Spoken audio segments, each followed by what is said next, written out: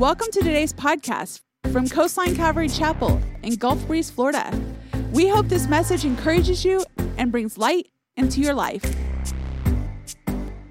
If you would, grab your Bibles or a device in which you're able to get to the Bible. We're going to be in Romans chapter 16 this morning, as Pastor John mentioned, and we're going to be picking up at verse 17, right where we left off last Sunday. And as was mentioned, this is our very last sermon in the book of Romans. So give yourself a round of applause. You made it, right? Yeah, okay. Maybe second service will be a little more enthusiastic about that. But as you're turning there, just wanted to make mention of this. We are excited and honored to be able to make available for free these little magazines called Calvary Chapel Magazine. It comes out quarterly, and with the COVID dynamic that we've been experiencing, it was a little bit delayed last quarter, but a fresh batch of magazines have come in, and it's a little bit of insight into what happens with the Association of Churches known as Calvary Chapel around the country and the world. So I'd encourage you to grab one for one or two reasons. Number one, for yourself, if you'd like to find out more about who you're connected to globally, but also not for yourself. You say, what do you mean by that? On the back of this little magazine, they do a great job of simply sharing the gospel. If someone were remember those days when you'd sit in a waiting room, like at a doctor's office or something? That's not right now. But when that ever happens again, and you're picking up a magazine and you're just looking through it, sometimes you look at the front, you look at the back. Well, on the back, there's a clear pathway to Jesus, a simple explanation of the gospel, and then our little contact information. If someone in the area says, man, I need to know Jesus and I want to talk to people that know Jesus, this right here is a great gospel track for you. Now, unfortunately, with the COVID culture, you can't leave it at doctor's offices and things, but when I lived in Destin, I used to tell people, be a secret saint. Go into offices that you don't even have an appointment and, leave something there that can help people know Jesus, you know? So maybe if that's still applicable in the COVID culture, if you can find a spot, great. But if not, at the very least, want to make it available to you. There's some available in the foyer and then also in the coffee house. So that is my propaganda piece for this morning. If you would, grab your Bibles, Romans chapter 16. Father, I do pray and ask, as we get into your word, Lord, that you would be the center of our time and attention. Lord, I thank you so much that you radically saved a man named Saul of Tarsus. And you so radically changed his life that, Lord, you even used him to write most of the New Testament, and we're benefiting from his conversion experience today. So may we never think that someone's too far gone to be saved. The one who you used the most in the New Testament to share your heart was the one who seemed to be at odds with you most intensely at one time in his life. Thank you for your grace. Thank you for your mercy. And Lord, thank you even for your sneakiness in that way, your unpredictability, how you have the ability to change a life that no one else can. Thank you for your grace, Lord. Thank you that you save sinners. Thank you that you're good and you're faithful. And I pray this morning as we get into your word that you would be the center of our time and attention. And I pray that in Jesus' name. And everyone that's still awake said, amen. Okay, good. Our message title this morning is very simple. We'll put it up on the screen. What's your centerpiece? What's your centerpiece? Now, this is rhetorical. This is more of a monologue, not a dialogue here, but do you know what a centerpiece is? If you had to define it, would you be able to? I would not without Google or good old Webster. So I looked it up, and this is the definition of centerpiece. Webster says it's an object occupying a central position, one that is of central importance or interest in a larger whole. It's the big deal. It's the focal point. It's the thing that you see when you walk into a room. It's the centerpiece. Now, when you think of the word centerpiece, it may be decorative, right? Maybe something like this. We're in the fall dynamic. My wife, I feel like that stuff is everywhere in our home much sooner than it should be. I mean, thank God it was a little bit cooler today, but the pumpkins started rolling out weeks ago, you know.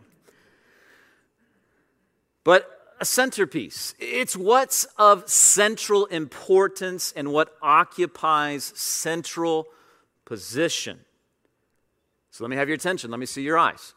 What's your centerpiece? What's at the center? When someone mentions that name, John Spencer, Joe Marrier, David Yeager, David Clark. I'm not going to go through everybody, don't worry. But what do you think of? What's the centerpiece? You show your centerpiece every second of your existence through your attitude, actions, and choices. You're not as sneaky as you think you are. Your attitude exudes what you're about. Your choices, what you lean into with your resources and what you don't, reveals who you are. What's your centerpiece? And here's what's fascinating to me about Paul. As he closes out this book of Romans, he has a very limited amount of time and resource. And everyone said amen to that. But here's what he does. He has a piece of parchment. And he's actually dictating this letter to someone who's writing it down. And he realizes that he has about this much space on his piece of paper in our context. And you know what he does? With limited resource. It's not a social media post or an email or a blog in which he could just write and write for days, kind of like some preachers do, maybe. But Paul doesn't focus his limited time and space on unpacking theological truths, but there's a place for that. But here's what he does. He focuses in on people, on relationships that God has brought into his life. You know, I recently read somewhere this little quote that friend, you're a rich person. Amen. Something that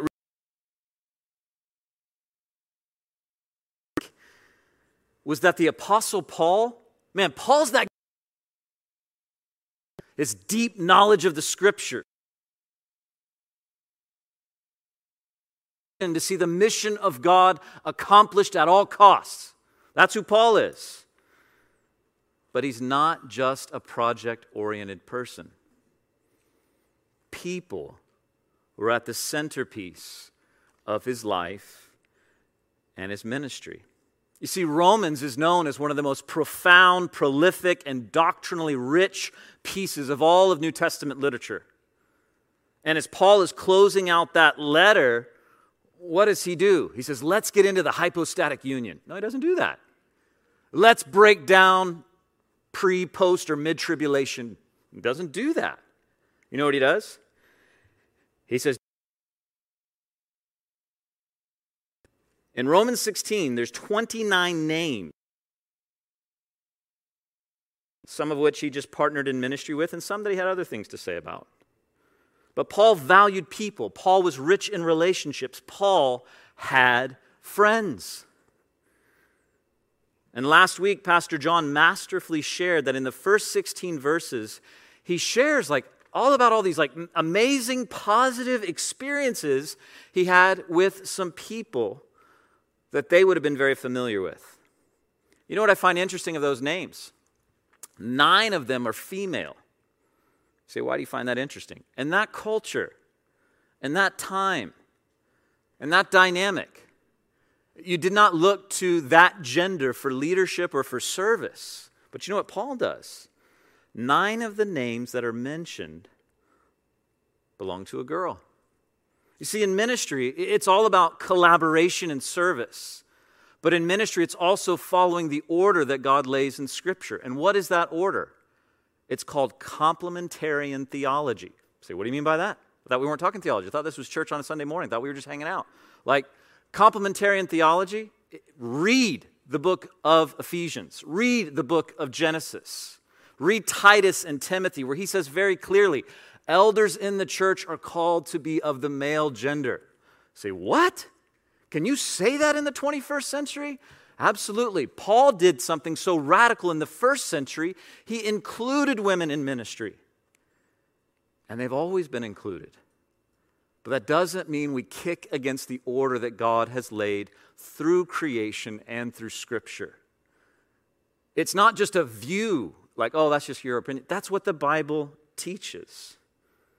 Male and female working together collaboratively in unity and under the order that God sends.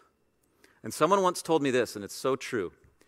Neil, if you have a problem with authority, which I've often had, you ultimately have a problem with God. Because He's the one that sets authority. He's the one who puts that person in place. He's the one who structured it the way that it is. The church is most vibrant and powerful when it just simply does what God tells it to do. And what he does here that I so love about what Paul is saying is, listen, God uses all of us, male, female, Greek, Jew. And you know what happens in verse 17 after he starts talking about all these positive relationships he has? Well, starting in verse 17, he starts talking about what I would call like those special saints, those difficult disciples. Maybe, do you have these kind of people in your life? Those people that when you see that name on that phone call or text thread or email, or you see that face, and you go, okay, this is a time to endure, right? Like I'm going to put that smile on my face. And I'll just be honest with you. Sometimes in life, there's people that you don't always enjoy, but you kind of endure. Is anyone else honest in church? Maybe you have one person like that. Everyone's got super quiet. They're like, oh no. But there's just these people, right? That there's this dynamic where it's just challenging. And you may say, can you say that as a Christian? Like, aren't you supposed to love everybody? Like, aren't you supposed to be like this guy? Like, this is what the Christians look like. We're always like Mr. Rogers, right? We're always welcoming. We call everyone friend. Isn't that what we're supposed to be? Well, let's see. Look at verse 17 of Romans chapter 16. Reading from the New Living Translation, Paul writes this. And now I make one more. Watch out for people who cause division and upset people's faith by teaching things contrary to what you've been taught. Stay away from them. Such people are not serving Christ our Lord. They're serving their own personal interests. By smooth talk and glowing words, they deceive innocent people. But everyone knows that you're obedient to the Lord. This makes me very happy. I want you to be wise in doing right and stay innocent in any of wrong. The God of peace will soon crush Satan under your feet. May the grace of our Lord Jesus be with you. I want to be honest with you. I'm not perfect, nor do I profess to have a perfect view on everything in life. But I do feel that on the authority of God's word, I can say this. Some people are just bad news. Bad. Not like this guy, like not the 80s, the 90s, that kind of thing. But there's some people who, maybe even professing believers, well, let me put it to you this way. Let me read from Warren Wiersbe. I thought what he said was insightful, and he's smarter than me, so let me just read him. This warning sounds foreign in a chapter filled with greetings.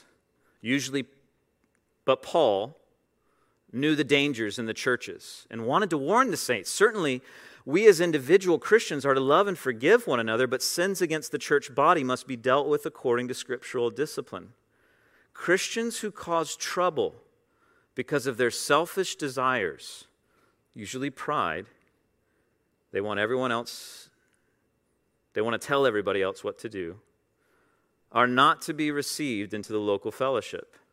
Mark them, avoid them. The word mark means watch them, keep your eyes on them. It is right for the church to keep an eye on, this isn't me, church tramps who run from one church to another, causing trouble and division. These people are smooth talkers and know how to fool the simple. But the discerning saint will see through their disguises. Conquer Satan. Don't let him conquer you.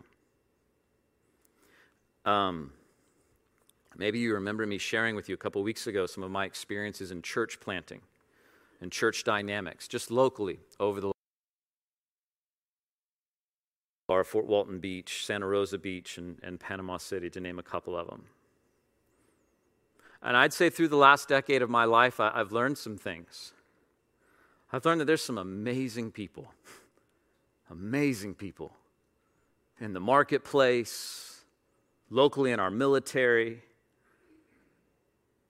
that through what they do in their occupation and through the way that they lead their families and through the way they engage in church,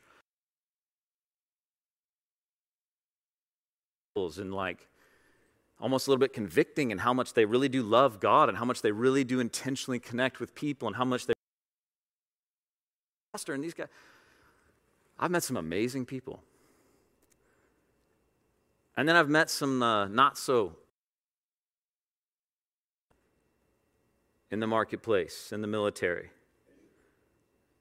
that think they're serving Jesus, but ultimately the fruit smells a little bit of division, smells a little bit of pride, a little bit of gossip, a little bit of speculation, a little bit of troublemaking, a little bit of this, sin sniffing. You ever met one of those? That they feel like it's their job in the church to go, man, I smell pride over there. I smell envy over there. That's what John Corson called him. I thought that little alliteration was so helpful. But there are those that kind of see it as their job in the church to sin sniff. Instead of looking up and looking out to those who need Jesus, they start to look in and go, well, that person's, and this, and that, and you. And this is what the Apostle Paul says to do. Verse 19. He says, listen, everyone knows that you're obedient to the Lord. This makes me happy. I want you to be wise in doing right and stay innocent of what is wrong. And recognize that the God of peace will soon crush Satan under your feet. May the grace of our Lord Jesus be with you. Here's the biggest danger when you're dealing with a difficult person. You need to know who your enemy is. Your enemy is not flesh and blood. But there is a spirit of division. Read Ephesians. There are those dynamics in the spiritual realm where the enemy will use the lust of the eyes, the pride of life, to distract, to divide. And what does Paul say to do? He says, man, mark that. Avoid that. Stay away from that. Now take this in context and in concert with Scripture. We're to be those that dispense grace and mercy. We're to do Matthew 18, right? Like, man, if there's a dynamic, like meet one-on-one, if that can't, maybe meet in a smaller group, if that can't work in the church leadership. But I'll be honest, and this is just my little silly world and experience. Sometimes it does come to a point where you have to go, later, bro. And that's okay. But one of the hardest deaths to experience is the death of a relationship where the person is still living. Where what was is no longer and will never be. And yet the relationship physically is alive. But relationally and emotionally, and it's not. And that's a challenge. And anyone breathing experiences that eventually. But I think what Paul says here is so powerfully helpful. Let God take care of that. Like he says it kind of in this way. Let the God of peace. I love that description there and what he's explaining what's happening. May his grace be upon you. See, I once heard this phrase, and I think it's really appropriate here. Like in life, and especially in relationships, do your best and then commit the rest to Jesus.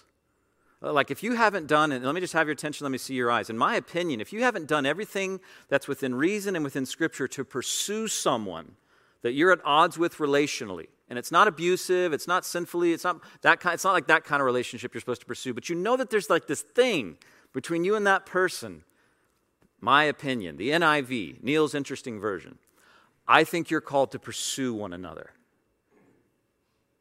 Romans talks about that. Chapter 12, verse 18 and 19. As much as depends upon you, be at peace. But you know this, that relationships are participatory, right? They're A and B equals C. But at the end of the day, we recognize that God's in control, that God's not mocked. What people sow, they reap. And we let time and fruit speak for themselves. Because God sees, God knows. You can relax. You don't have to take vengeance. Trust Jesus. Don't get jaded. Don't let a few bad experiences relationally ruin you for new experiences with people. Like, don't have the bad boyfriend syndrome. You know what that is? Like, well, this guy treated me bad, so every other guy is going to treat me bad. People do that with relationships and churches and businesses all the time. I'm not speaking against wisdom, but I am speaking to this. Some of us in this room and maybe watching online, we're so deeply wounded because of what he did or what she said that we can't move forward. If we're honest, we don't have friends because we're so wounded by what happened when we did, we're too afraid to step into any new relationships. I think you need to be free from that. But it's going to require you to obey the Bible.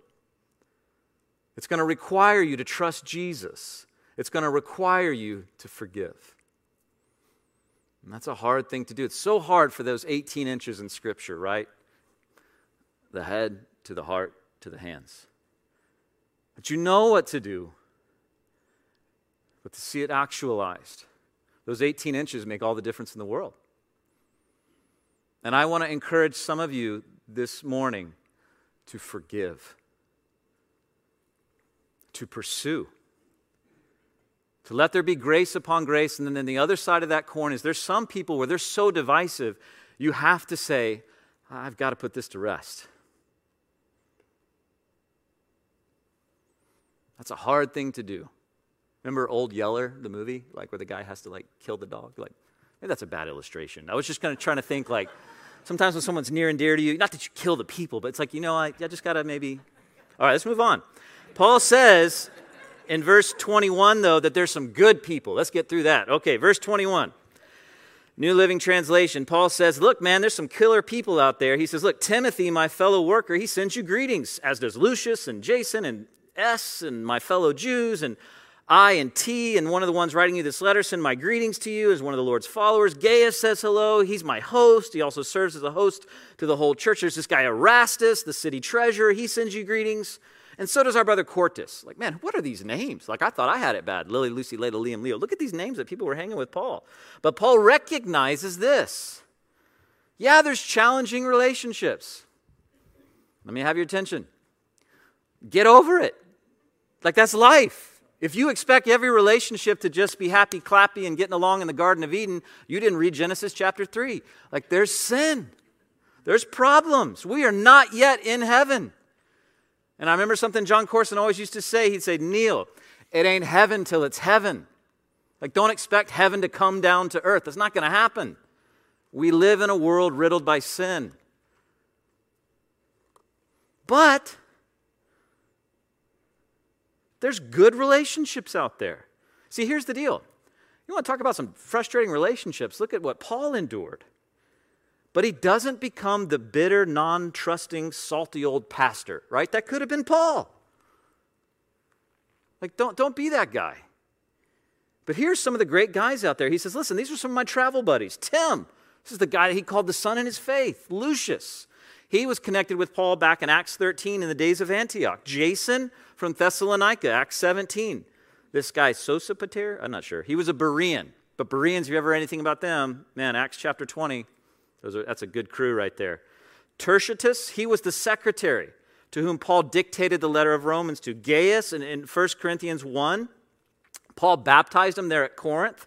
If you know anything about New Testament, Paul is writing the letter to the Romans from Corinth, so most likely he's hanging at Gaius's beach condo, if you want to put it that way, as he's writing this. Quartus, we don't know anything about Quartus. And you know what? We don't need to.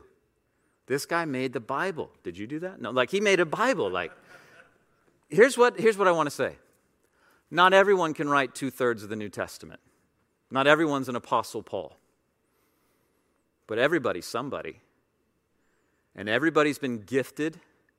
And everyone, and I believe as a Christian, is called to make disciples. And everyone has infinite dignity, value, and worth because they're created in the image of God. Everybody has a part to play. You can't say, well, because I don't have that gifting, because I don't have that good of hair, because I don't have that shirt, because I don't have this talent, because I don't have that background, I get to ride the church pine pony. No, you don't. Like, you're part of the body. You're called to participate. You're called to partner. And if you're not doing that, no wonder your life is so lame. Like, no wonder this is boring to you. No wonder you don't give. No wonder you don't serve. Why? Because your centerpiece is not Christ and His church. It's something else. But God has a role for each of us to play. Paul serving Jesus and serving people, serving Jesus with people.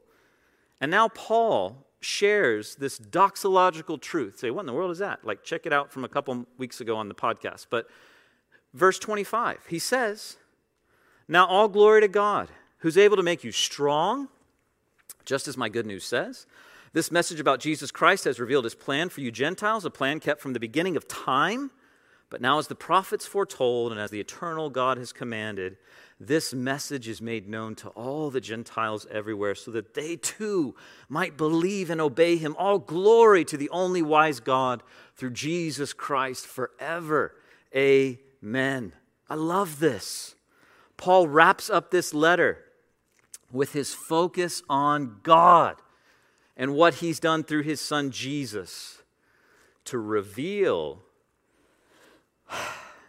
something that for hundreds and hundreds and hundreds and hundreds and hundreds and hundreds of years for God's people was a secret. A secret? The church. That what God was always building was this multi-ethnic group of people who would love one another, live in unity together, centered around Jesus. Let me ask you a question. Isn't that what all the world is screaming for right now? Amen. Have you watched any of the NBA games? You see all that stuff on the back of their back? Like, everyone is screaming for. We want unity. We want commonality. We want identity. Perfect platform for what's supposed to come in the book of Revelation. Because the dawn is coming, dear sweet church. But the night must get darker before the dawn arises. And you know that because you know the book of Revelation. You know what's coming. But everything that a human being cries for, why can't we have a good leader? Why can't we connect and recognize that we're made of the same 13 elements that dirt's made out of, all of us, no matter what our skin color is? Why? Because everything is pointing to Jesus. And as humanity puts their stock in a leader, puts their stock in technology, puts their stock in racial whatever, you come to realize all these platforms fail. There's only one who's the great I am. God's so gracious that He allows humanity to kind of kick the tires on everything else throughout the millennia till finally, at the end, say, and there's no other option. It's Jesus. It's Jesus. He says here as he closes out this letter that God had a secret to share. It's the church. To bring everyone together in Jesus.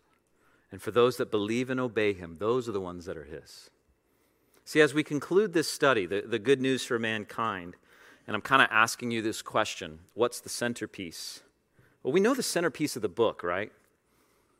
Maybe we could say it together. It starts with a G. It rhymes with mood. And then the second word starts with an N. It's good news. That's the centerpiece. Good news. You know, we do a monthly staff meeting on campus here with everyone that works here. And in our staff meeting, we do these 4 things. We try to have a platform of good communication. Hey, this is what's going on. We try and talk through the calendar. Like, oh, hey, here's what's coming up. We try to have a time of celebration. Oh, whoever's got a birthday that month. And then also just, man, look at what God's done over the last month and how we're loving, how we're connecting, how we're living on mission. There's communication, there's calendar, there's celebration, and lastly, there's content. Content. Devotion from the Word of God in what God is teaching us. I'll just be honest with you, those are 4 C's that you could kind of use in a family meeting, and they go really well too. Your wife will love that. Communication, calendar, content, celebration. I'm trying to give you something free here, husbands, but anyway. For part of the devotion this week, I told the staff, hey, pop quiz. Everyone, oh, darn it, what does that mean? I've got a $10 gift card for the coffee house. You may think staff members just walk in there and get whatever they want. We have to pay for stuff. So I said, hey, $10 gift card. Everyone's like, oh, I'm awake now. I said, here's the question. There are 4 divisions in the book of Romans, 4 chapter settings, 4 sections, 4 groupings of chapters. If you can name them, you get the $10 gift card. And as I'm even like trying to get the point out, Daniel Guntharp takes out his little journal and he's thumbing through it like this. He cheated, right? He looked at his notes. You can't do that on a test. No, he didn't cheat. Here's the great thing. He took notes in church. That's good. That's not cheating. You know you can do that right now? You could take notes in church and Jesus isn't going to be mad at you. When the test comes, you can look at the notes. It's encouraged. But let me ask you this question. Daniel got him right. Do you know the 4 groupings, sections, chapter headings, whatever you want to call it, for the book of Romans? I've got a $100 gift card. No, I don't have a $100. But I kind of expected kind of this like awkward silence and kind of this like, oh no. So here's what we're going to do. We're going to watch a 30-second video to remind us of these 4 sections. Let's watch this. To write out his fullest Hopefully there's audio, Joe Marier. The good news. If there's not, then this isn't going to help. Jesus' life, So what he's saying right now is that, yes, there's 4 sections. 4 main movements, but it's unified as one long flowing exploration of the gospel. The gospel, Paul says, first of all, reveals God's righteousness. And then it also creates a new humanity, which fulfills God's promise to Israel. And so it's this gospel that's going to unify the church.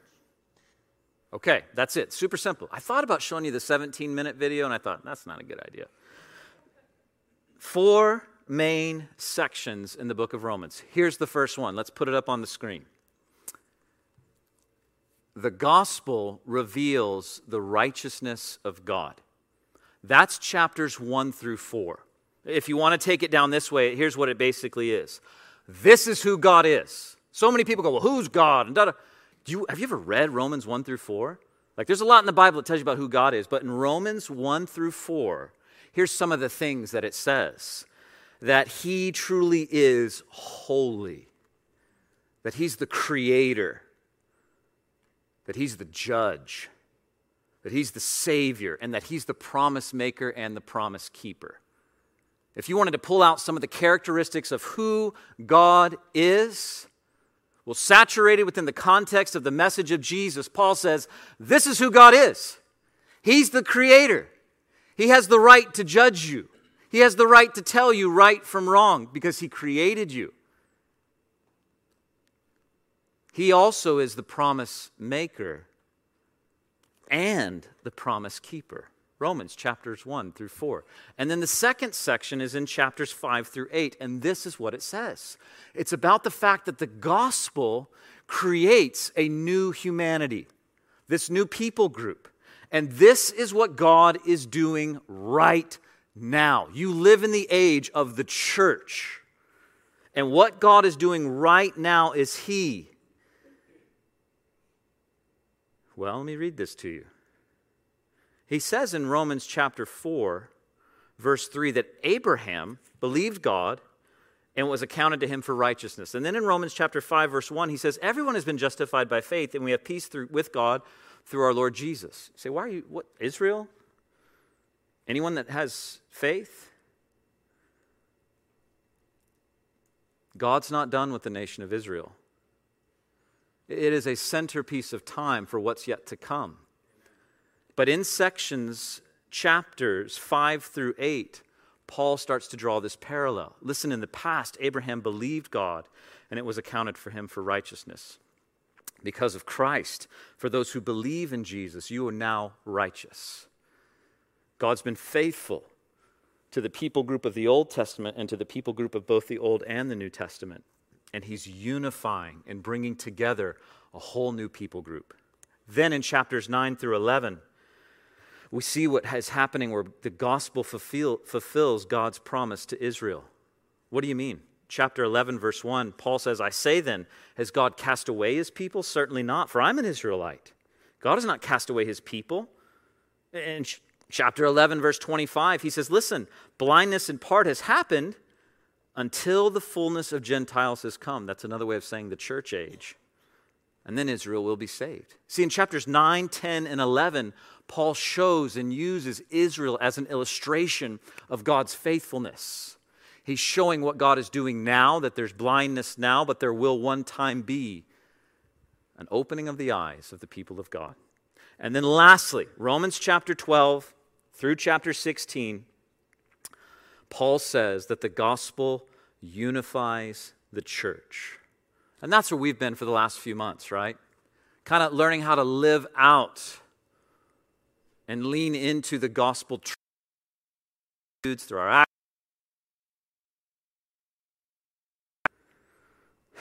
This is how we live. And as we close this morning, I want to go ahead and invite the team up, the band up, and I want to share just a few more things before we close down this service and this series. In Romans chapter 12, verses 1 and 2, it kicks off, it initiates, it instigates this last season of the book of Romans, known as, this is how you live. Let me read to you Romans chapter 12, verses 1 and 2. This is where it starts. It says this, "And so, dear brothers and sisters, I plead with you to give your bodies to God. Because of all He's done for you, let them be a living and holy sacrifice, the kind He will find acceptable. This is truly the way to worship Him. Don't copy the behavior and the customs of this world, but let God transform you into a new person by changing the way you think. Then you will learn to know God's will for you, which is good and pleasing and perfect." What's your centerpiece? What's at the center of your life? In Romans chapter 12, Paul, as I just read, says, listen, in light of the truth of God, who He is, what He's doing, look at what He's done with Israel, wake up. Wake up. Offer your bodies as a living sacrifice. Let your mind be transformed by the renewing and the washing of the water of the Word. In chapter 1, verse 16 and 17, Paul writes this, "I'm not ashamed of the good news of Jesus Christ. It's the power of God at work, saving everyone who believes. The Jew first, also the Gentile, and the good news tells us that this is how we're made right in God's sight. It's accomplished from start to finish by faith. As the scriptures say, it's through faith that a righteous person has life." One last scripture, Romans chapter 10, verses 9 through 13. If you openly declare, let me have your attention, let me see your eyes. We're almost done, don't miss this. If you openly declare that Jesus Christ is Lord and believe in your heart that God raised Him from the dead, you will be saved. For it is by believing in your heart that you're made right with God, and it is by openly declaring your faith that you're saved. As the scripture says, anyone who trusts Him will never be disgraced. Jew and Gentile, it's the same. For everyone who calls upon the name of the Lord will be saved. You are an everyone. You online, you're an everyone. Everyone who calls upon the name of the Lord will be saved. So here's where I leave you with this simple question. What is your centerpiece? Centerpiece. Tabitha is going to bring out an example of a centerpiece and set it right here so there can be a little bit of a visual of what a centerpiece is. Can everyone just say thank you to Tabitha? It's very gracious of her. Yesterday, my wife put this little centerpiece together. And a centerpiece is meant to do many different things. It's meant to be when you sit down at a dining room table, like, oh, look at that. That's the fragrance is there. It's pleasing to the eye. It's living. It's fruitful. It's beautiful. That's who Jesus is. Jesus is alive. He's alive. That tomb is empty, and the reason you're here on a Sunday morning is so that you would have His life beaming out of you. I don't understand bored Christians. I don't connect with those that say, yeah, I tried that church thing. Or I say, no, you didn't. There's no way that you experienced a living, vibrant relationship with God through His Son, Jesus Christ, and then found something better. It's not possible. It's not possible. You experienced what you thought was Jesus, but really what you got was maybe a little bit of deal of religion. Or you started to entertain sin, and sin gripped your heart. And the enemy, man, he's tricky, he's sneaky, he's deceitful, and over time, like water wearing a rock, he wore your heart down. And your petals are falling apart. You know what you're meant to look like? You're meant to look alive. There's meant to be a fragrance that comes from your life. Why? Because you're so awesome? No. But because Jesus is alive and He's inside you. Enthusiasm is the word entheos, to be filled with God. So you're a bummed, boring, lame Christian? That doesn't make sense. It's an oxymoron. It's a contradiction in terms. Maybe you're a Christian who's distracted. Maybe you're a Christian, your centerpiece isn't really Jesus. That's why when people smell you, they go, oh, no. Right? But this is the centerpiece that you're meant to have in your life. It's Christ Jesus. Your life is meant to be alive, fruitful and beautiful. And I've got to say this, and this is an unpopular statement in the 21st century. The only way that's possible is through Jesus. It's not through social equality. It's not through righting every wrong that's ever happened in history. It's not by getting that right. It's by having your personal centerpiece be Jesus Christ. And knowing that He's not just meant for you. Because He saved you, He wants to use you. And it's only then, when you're in right relationship with Him and helping everybody else do the same, that you're alive. This morning, align your mind with the truth. The truth is that God is good and that He loves you. The truth is that His Son came to die for you so that you could be alive.